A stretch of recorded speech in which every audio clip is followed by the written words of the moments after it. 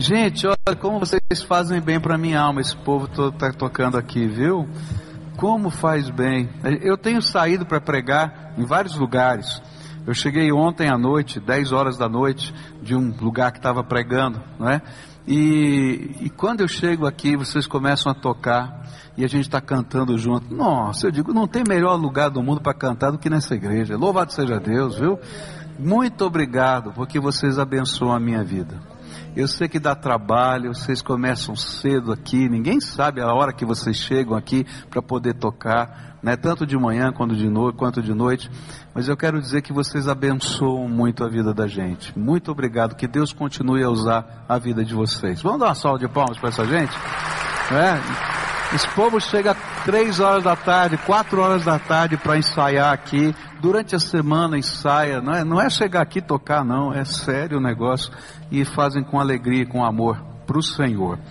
Queria estudar a palavra de Deus com você, mas antes eu tenho algumas boas notícias, porque Deus é bom. Deus é muito bom. Ah, você não acredita nisso não? Deus é bom.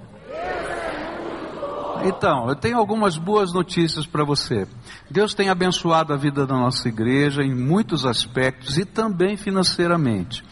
E por causa disso, essa semana passada, a gente, com autorização da Assembleia da Igreja, nós compramos uma propriedade para a construção de um novo templo, para uma congregação nossa, chamada Vila da Fé, e essa congregação, ela fica no Santa Quitéria, quase divisa com o portão, uma área de 1.700 metros quadrados para a construção desse novo templo. E olha, eu estou feliz, porque essa congregação é uma congregação de corajosos. Eles estavam se reunindo numa tenda toda furada, tá? Chovendo dentro. E aí a igreja também aportou algum recurso para começar a obra da construção naquele novo terreno. Então eu estou muito feliz com isso. Você está feliz? Eu estou feliz, né? Segunda razão que eu queria dizer para você que é bênção e queria compartilhar com a igreja, é que também a igreja sempre teve o sonho de ter um lugar para fazer retiros. Nós fazemos retiros em vários lugares, mas tem um lugar dela para poder fazer os retiros. E aí, há alguns anos atrás, um grupo de irmãos comprou uma propriedade e doou para a igreja cerca de 30 mil metros para poder começar o projeto do sonho dos retiros. E agora, recentemente também, nós compramos uma propriedade anexa a essa, então nós vamos ter agora 96 mil metros quadrados para a nossa área de retiros. E também aportou recursos para a gente começar a obra. E se Deus quiser, no carnaval do ano que vem, já vão estar com os primeiros 187 lugares de alojamento para a gente poder fazer os retiros lá, mais a cozinha, mais salão de culto e assim por diante. Se Deus quiser, até essa data, né? Deus não é bom demais? E aí a gente vai poder ver as nossas faixas etárias. Hoje, por exemplo, quem está fazendo o retiro, terminou o retiro hoje, foram os jovens universitários, estavam lá no Palavra da Vida fazendo o retiro, né? As crianças vão fazer retiro, e assim a gente vai fazer.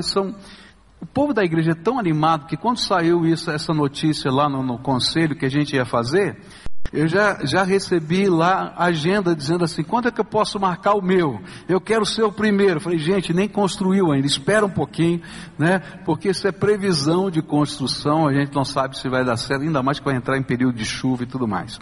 Nós estamos estudando a palavra de Deus em 2 Coríntios capítulo 5, e o parágrafo que a gente está estudando agora vai dos versículos 11 até o versículo 6:2.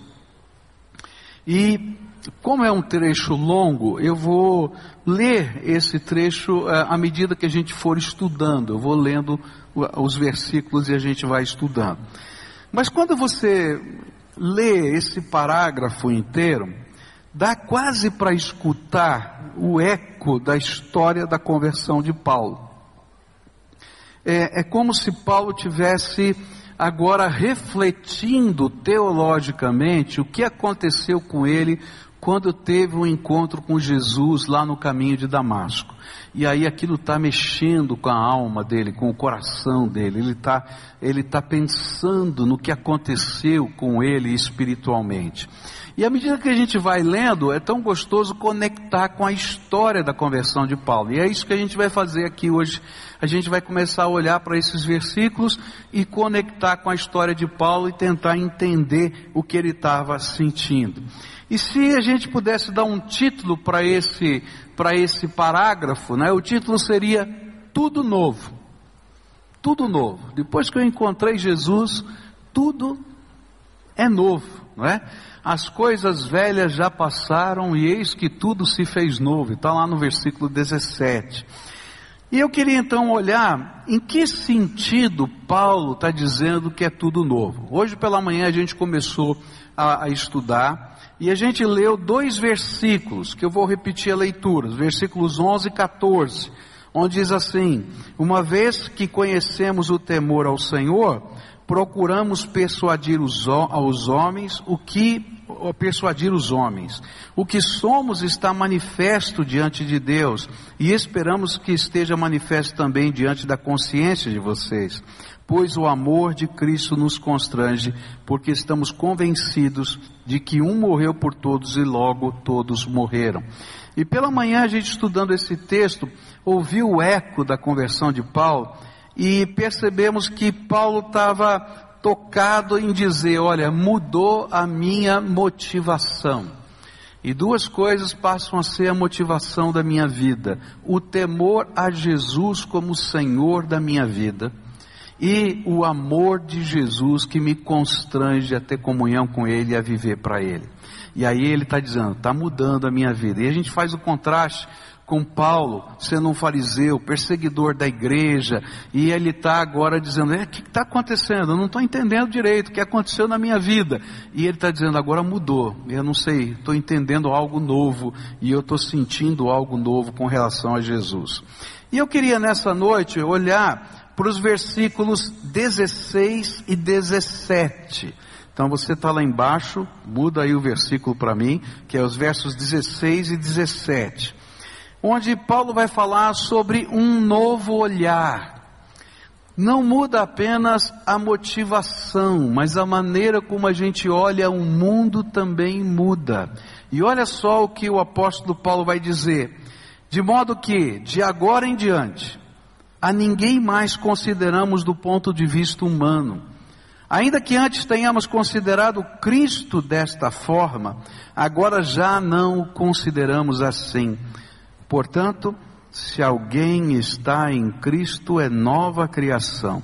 As coisas antigas já passaram, e eis que surgiram coisas novas.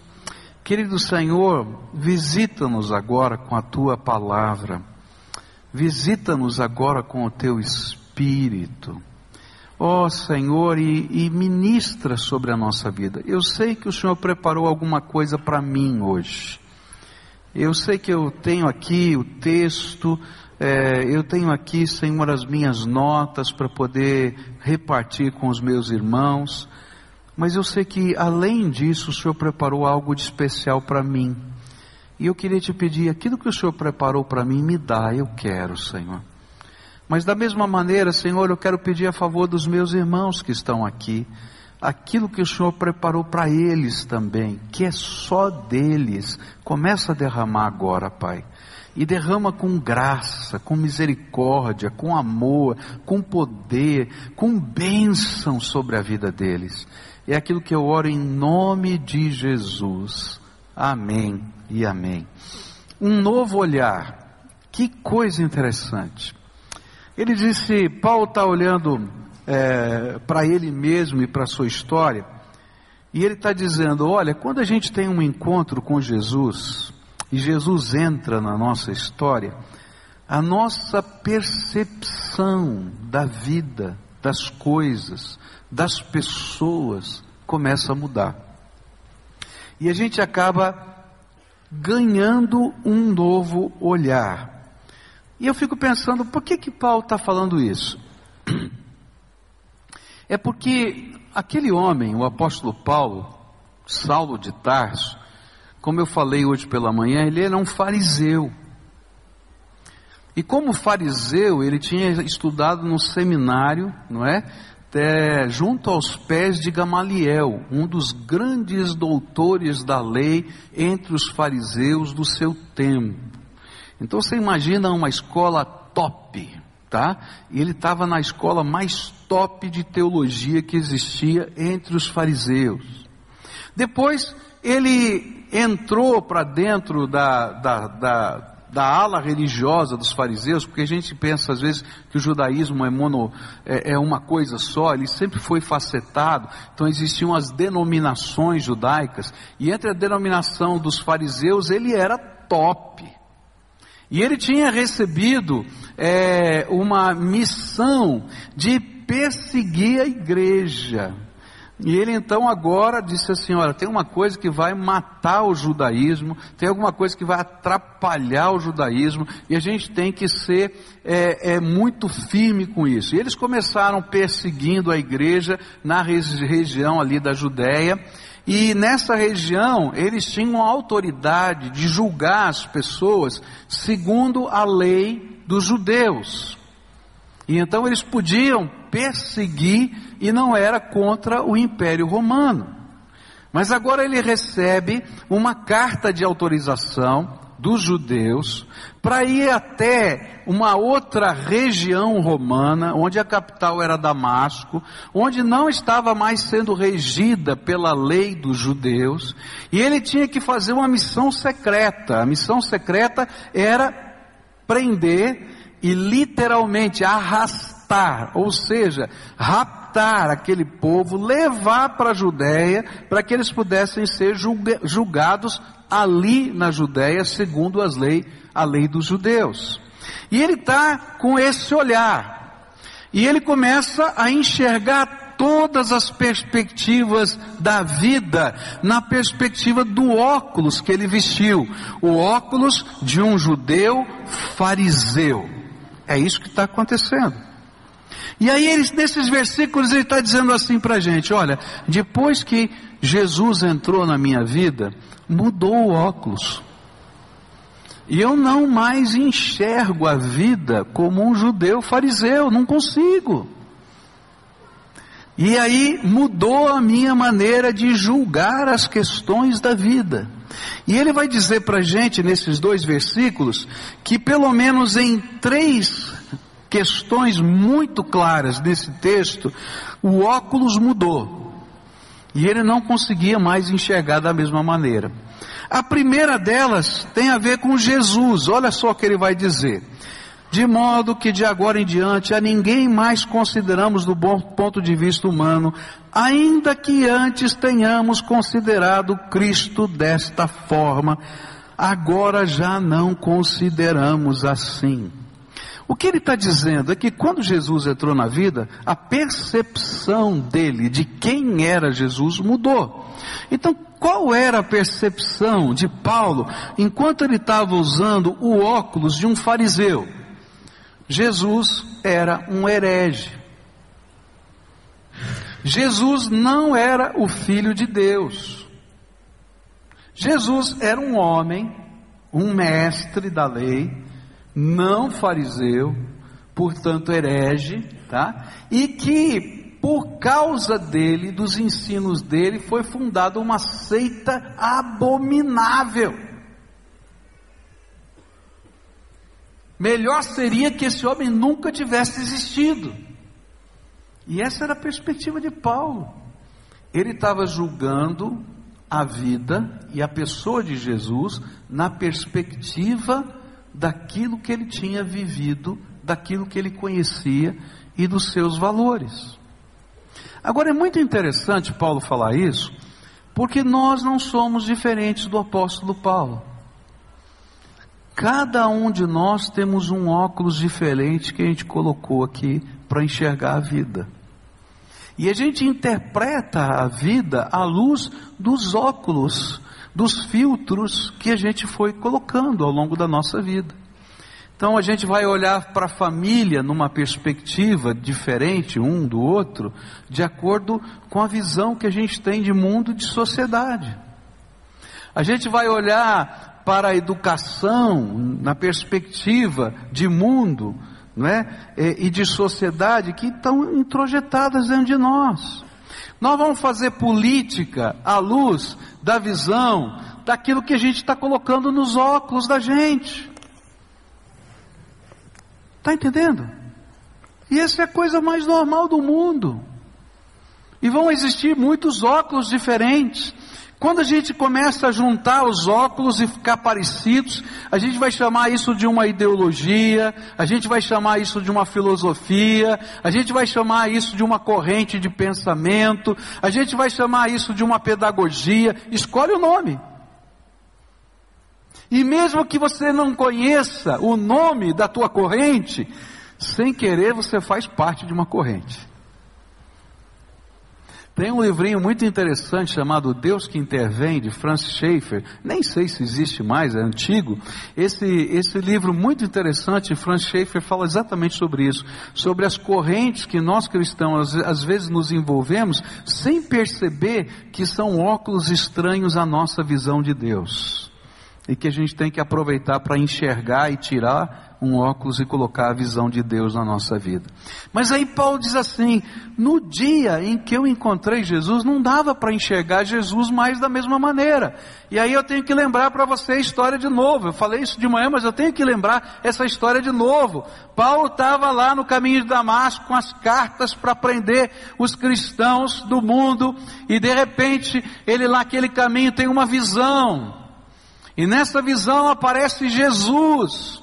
E essa visão é uma coisa tremenda, forte. E para que Paulo não imaginasse que era uma coisa da cabeça dele, eu vejo assim até a bondade de Deus nisso, porque Paulo ia questionar até a visão.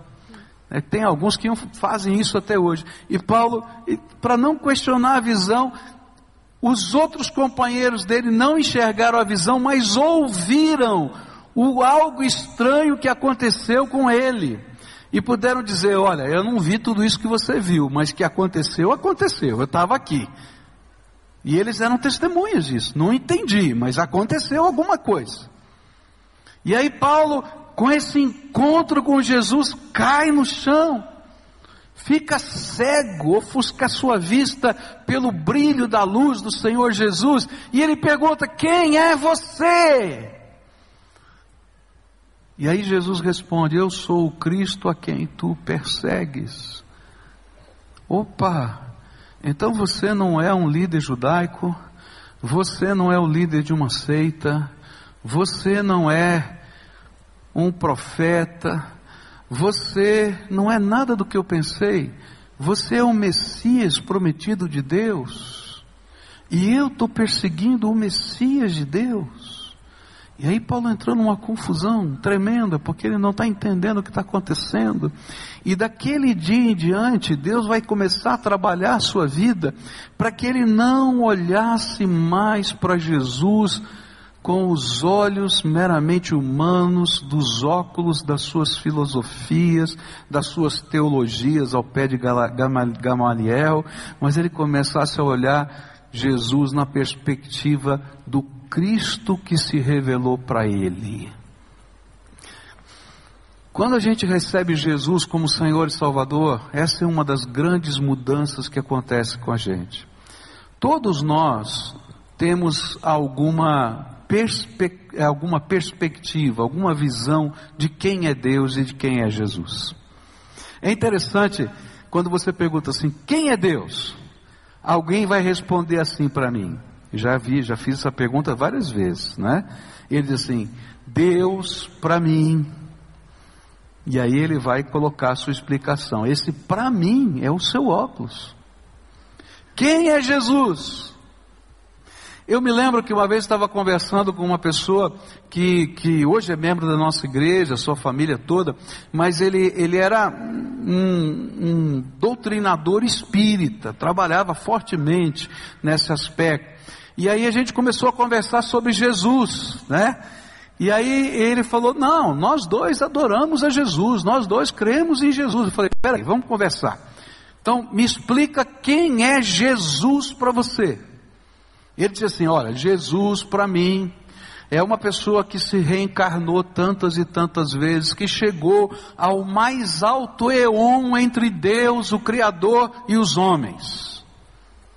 Eu falei assim, olha, já começou a ser diferente, meu Jesus não é o seu. Por quê?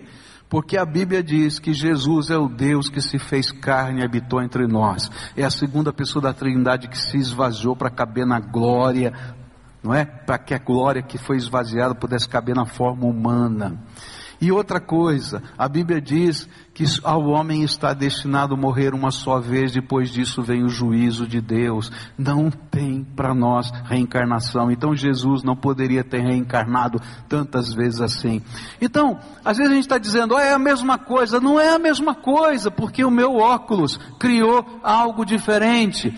E Paulo está dizendo para ele mesmo, eu tinha um óculos que interpretava Jesus dessa ou daquela maneira, mas agora eu conheci Jesus.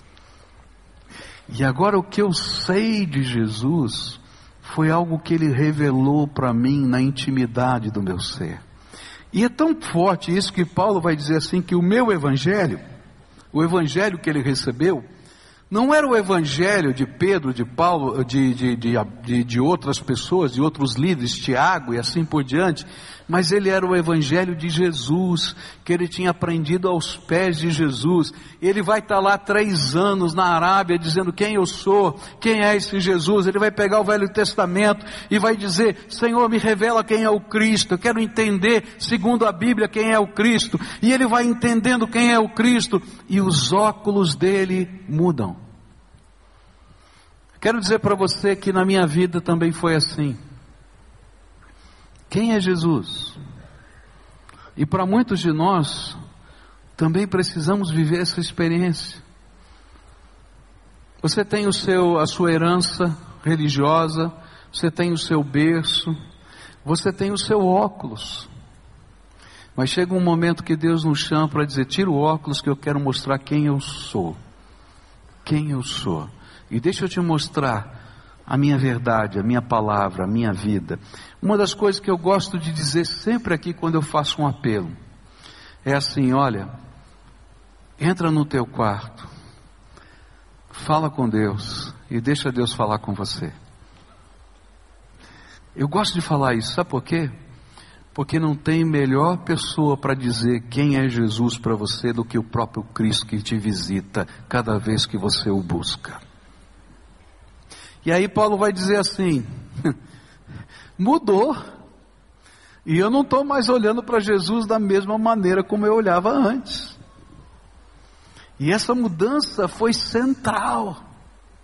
E aí então, ele diz assim, bom, se mudou a minha percepção com relação a Jesus, também vai mudar e mudou a minha percepção a respeito das pessoas.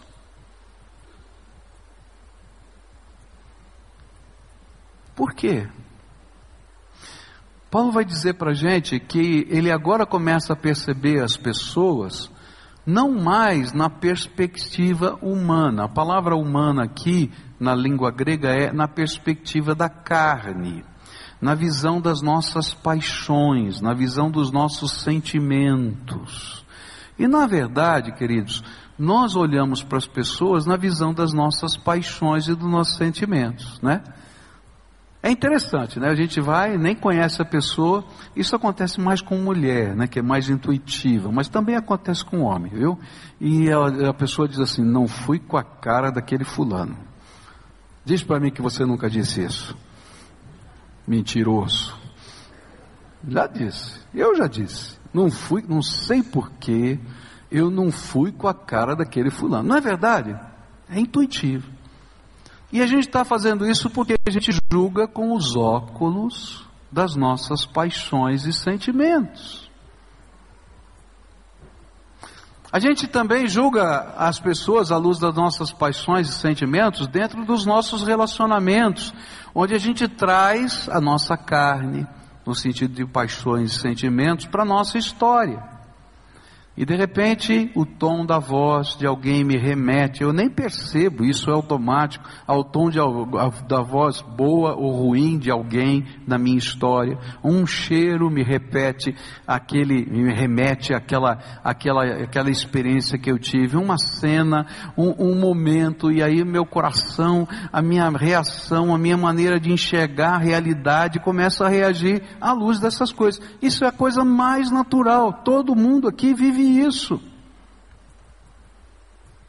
Mas aí Paulo diz assim, é verdade, só que quando Jesus entra na nossa história, acrescenta-se algo novo. E a gente começa a olhar a realidade na perspectiva da potencialidade da cruz de Cristo na vida das pessoas. Você vai numa cadeia visitar bandido, e tem muitos irmãos aqui da nossa igreja, tem gente que não sabe disso, né? Nós estamos trabalhando através de irmãos aqui da igreja, voluntários, em quase todas as cadeias dessa cidade, quase todos os educandários para adolescentes infratores dessa cidade. E quando esse povo vai lá, está falando com um bandido. Tem uma capivara, você sabe o que é capivara? Aquela folha corrida assim de não sei quantos metros. Mas quando eles vão lá, eles não vão olhar na perspectiva da capivara, eles estão olhando na perspectiva do poder que Jesus pode usar para transformar aquela vida. Quando a gente olha para uma situação de crise da vida, a gente não olha mais na perspectiva apenas das nossas paixões ou da nossa racionalidade. Porque às vezes olhando para as nossas paixões e para a nossa racionalidade, queridos, a gente não tem saída. Porque a gente já olhou em todas as direções e não encontrou mais caminho. Mas a gente olha na perspectiva do poder do nosso Salvador, e a gente vai para o meio daquelas circunstâncias, nessa perspectiva, eu sei que o meu Deus é por mim, Ele tem um plano para a minha vida, e não importa o que vai acontecer, eu confio no plano que Ele tem para mim, você está entendendo? E eu começo a olhar as situações da vida numa outra perspectiva, do carinho de Deus, do cuidado de Deus, do plano de Deus, da vida eterna. E a gente tem uma outra perspectiva das pessoas. E há um grande mover de Deus na nossa vida, para que a gente não desista das pessoas, porque Jesus ainda não desistiu delas. Esse é um processo de Deus que está acontecendo. E Paulo está dizendo assim, olha, quando eu recebi Jesus, eu já tinha desistido das pessoas. Eu achava que algumas a gente ia pegar e matar logo de uma vez. Mata esses cristãos logo de uma vez, que é melhor para o mundo.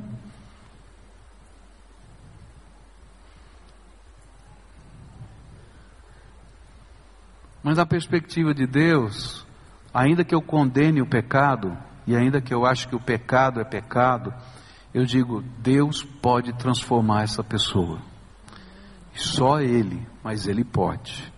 E aí eu vou orar por transformação, eu vou orar por intervenção de Deus, por graça de Deus.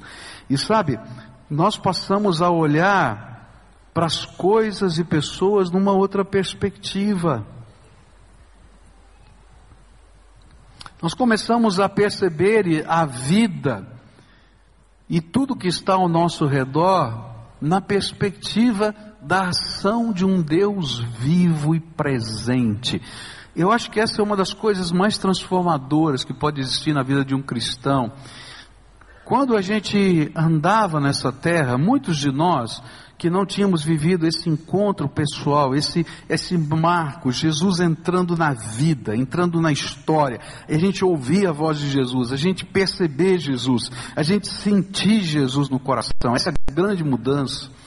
Muitos de nós respeitávamos Jesus, tínhamos uma religião, tínhamos uma tradição, Mas era uma coisa distante. Jesus está lá no céu, cuidando dos negócios eternos, e eu estou aqui na terra e que se vire. Quem sabe tem um cantinho da misericórdia de Deus para alguém. Mas quando Jesus entra na nossa vida, muda a nossa percepção do que está acontecendo. E a gente não tem um cantinho lá no céu para uma misericórdiazinha que talvez caia. Não, a misericórdia se fez carne e habitou entre nós. Cheio de graça e verdade, diz a Bíblia. E é essa misericórdia que está lá no meu coração, que é Jesus, é o seu Espírito que está em nós, e eu começo a olhar a vida, a minha vida, na perspectiva da graça de Deus. Há algo da graça de Deus mesmo aqui. Há algo da graça de Deus mesmo na situação difícil que eu estou vivendo. Há algo da graça de Deus que ninguém vai poder roubar de mim. Porque Jesus não tem um cantinho de misericórdia não. Ele é todo misericórdia e graça e Ele veio por minha causa. Eu sou filho amado do Deus vivo. Pode dizer, eu sou filho amado do Deus vivo. Pode dizer. Diz, você precisa ouvir isso, gente. Porque muitas vezes na nossa vida o inimigo está dizendo que você está esquecido, que você está abandonado. Não, pode dizer comigo, eu sou filho amado do Deus vivo. Diz, eu sou filho amado do Deus vivo. Se há uma mensagem do Evangelho é essa: Deus ama você, não se esqueceu de você. E ao contrário, está correndo atrás de você, está indo em busca dos seus filhos amados, e não importa o que as pessoas imaginem a seu respeito, se pode, não pode, se tem jeito, não tem jeito, o que importa é que Deus tem um plano para você, e Ele dá jeito, Ele é que faz a diferença. Paulo está dizendo, mudou a minha perspectiva de Cristo, mas mudou a minha perspectiva das pessoas. E aí ele vai dizer, sabe de uma coisa? Mudou a minha perspectiva de mim mesmo. E aí quando chega no versículo 17, Paulo está falando dele, gente. Ele não está falando dos outros não.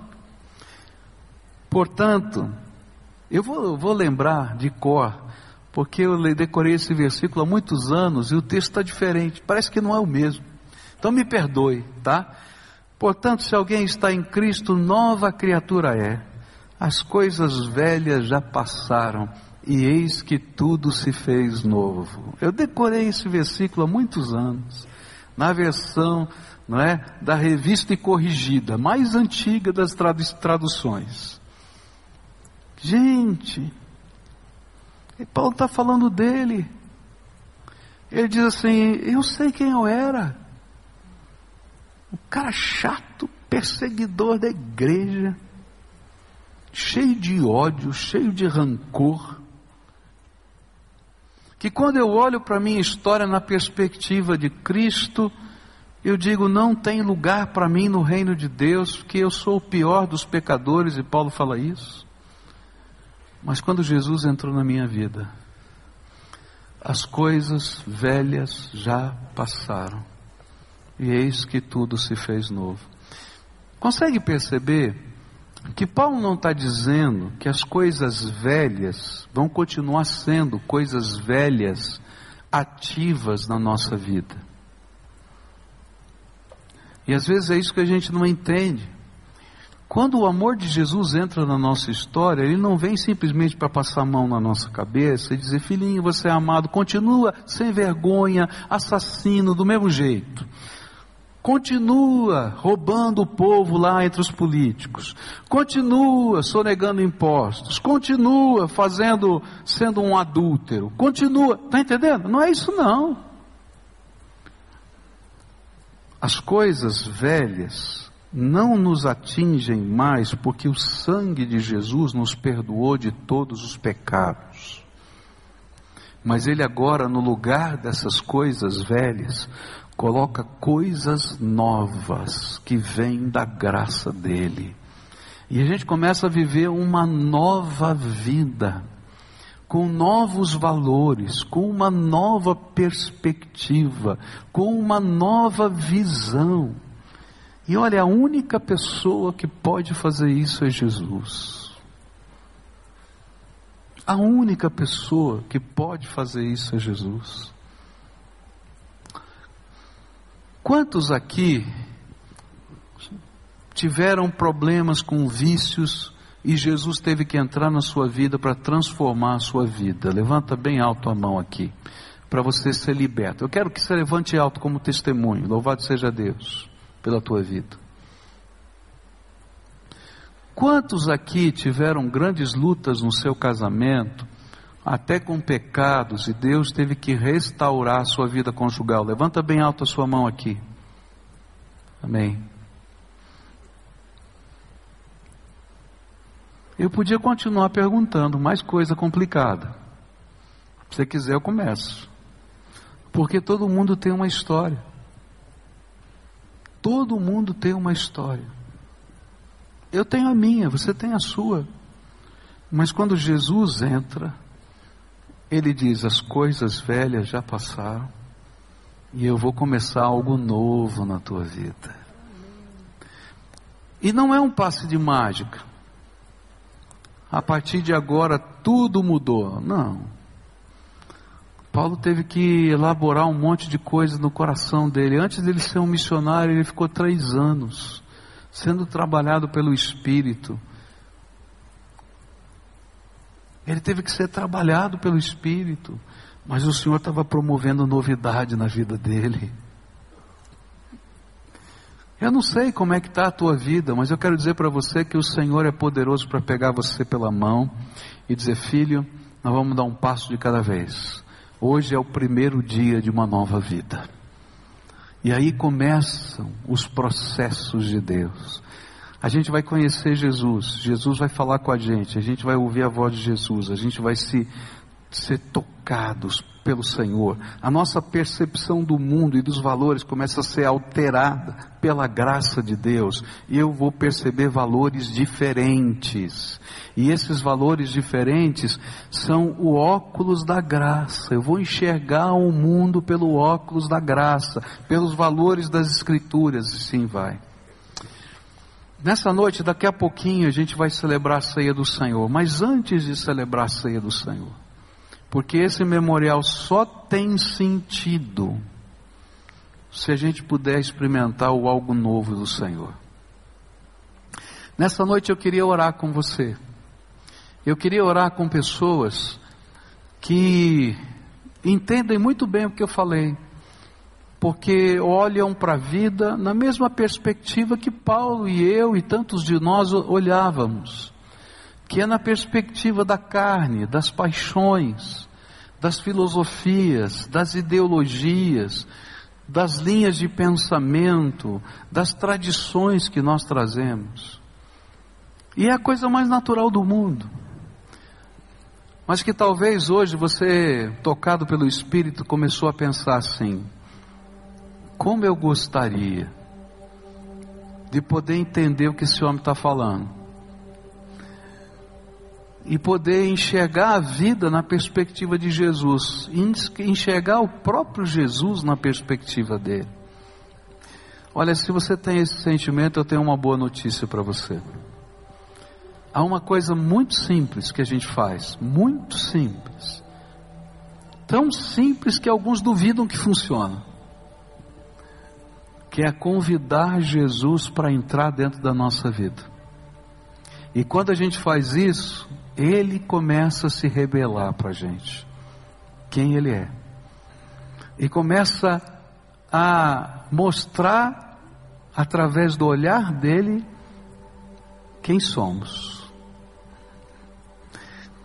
E é tão interessante porque essa mudança que Ele revela de quem Ele é para nós vai impactar todas as áreas da vida.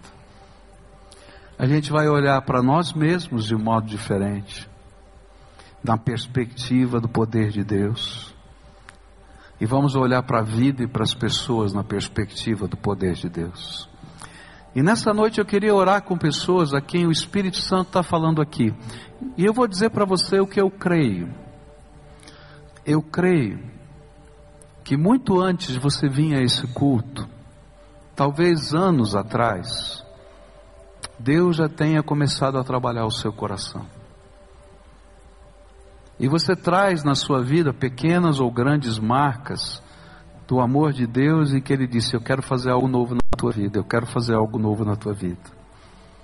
Simplesmente hoje o Senhor te trouxe aqui para entender racionalmente o que Deus está fazendo com você.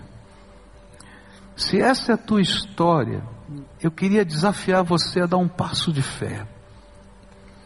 E é um passo literal. Eu vou te convidar para vir aqui à frente para a gente orar.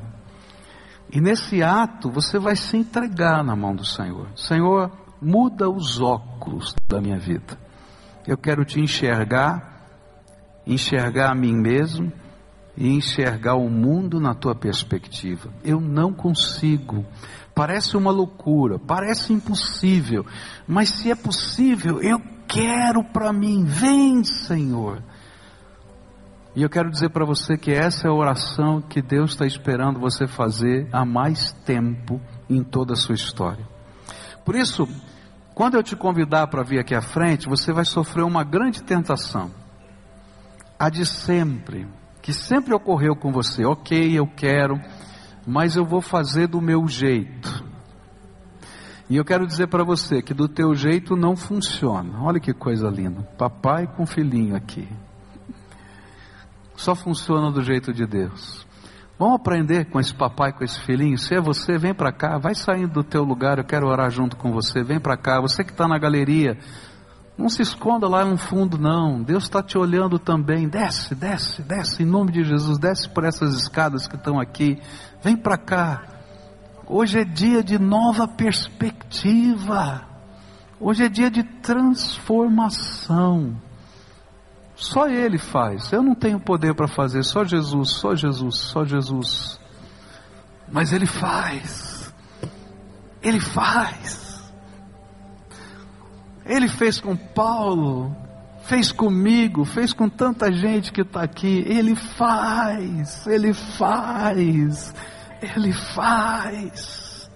Oh Senhor, louvado seja o teu nome, porque é o Senhor quem faz. Senhor, dá uma perspectiva nova para minha família, uma perspectiva nova para eu entender a vida, uma perspectiva nova tua, Senhor. Eu quero te enxergar o teu propósito para mim. Pode vir em nome de Jesus. Jesus te ama, tem um plano para a tua vida. Você é o filho amado do Deus vivo, não esquece disso. Você é o filho amado do Deus vivo. E essa nova perspectiva é um presente dele para você. Isso é nova vida que a Bíblia fala. Nova vida, nova vida, nova vida. Tem algumas pessoas que estão descendo ainda. Eu estou aguardando elas chegarem para a gente orar juntos aqui.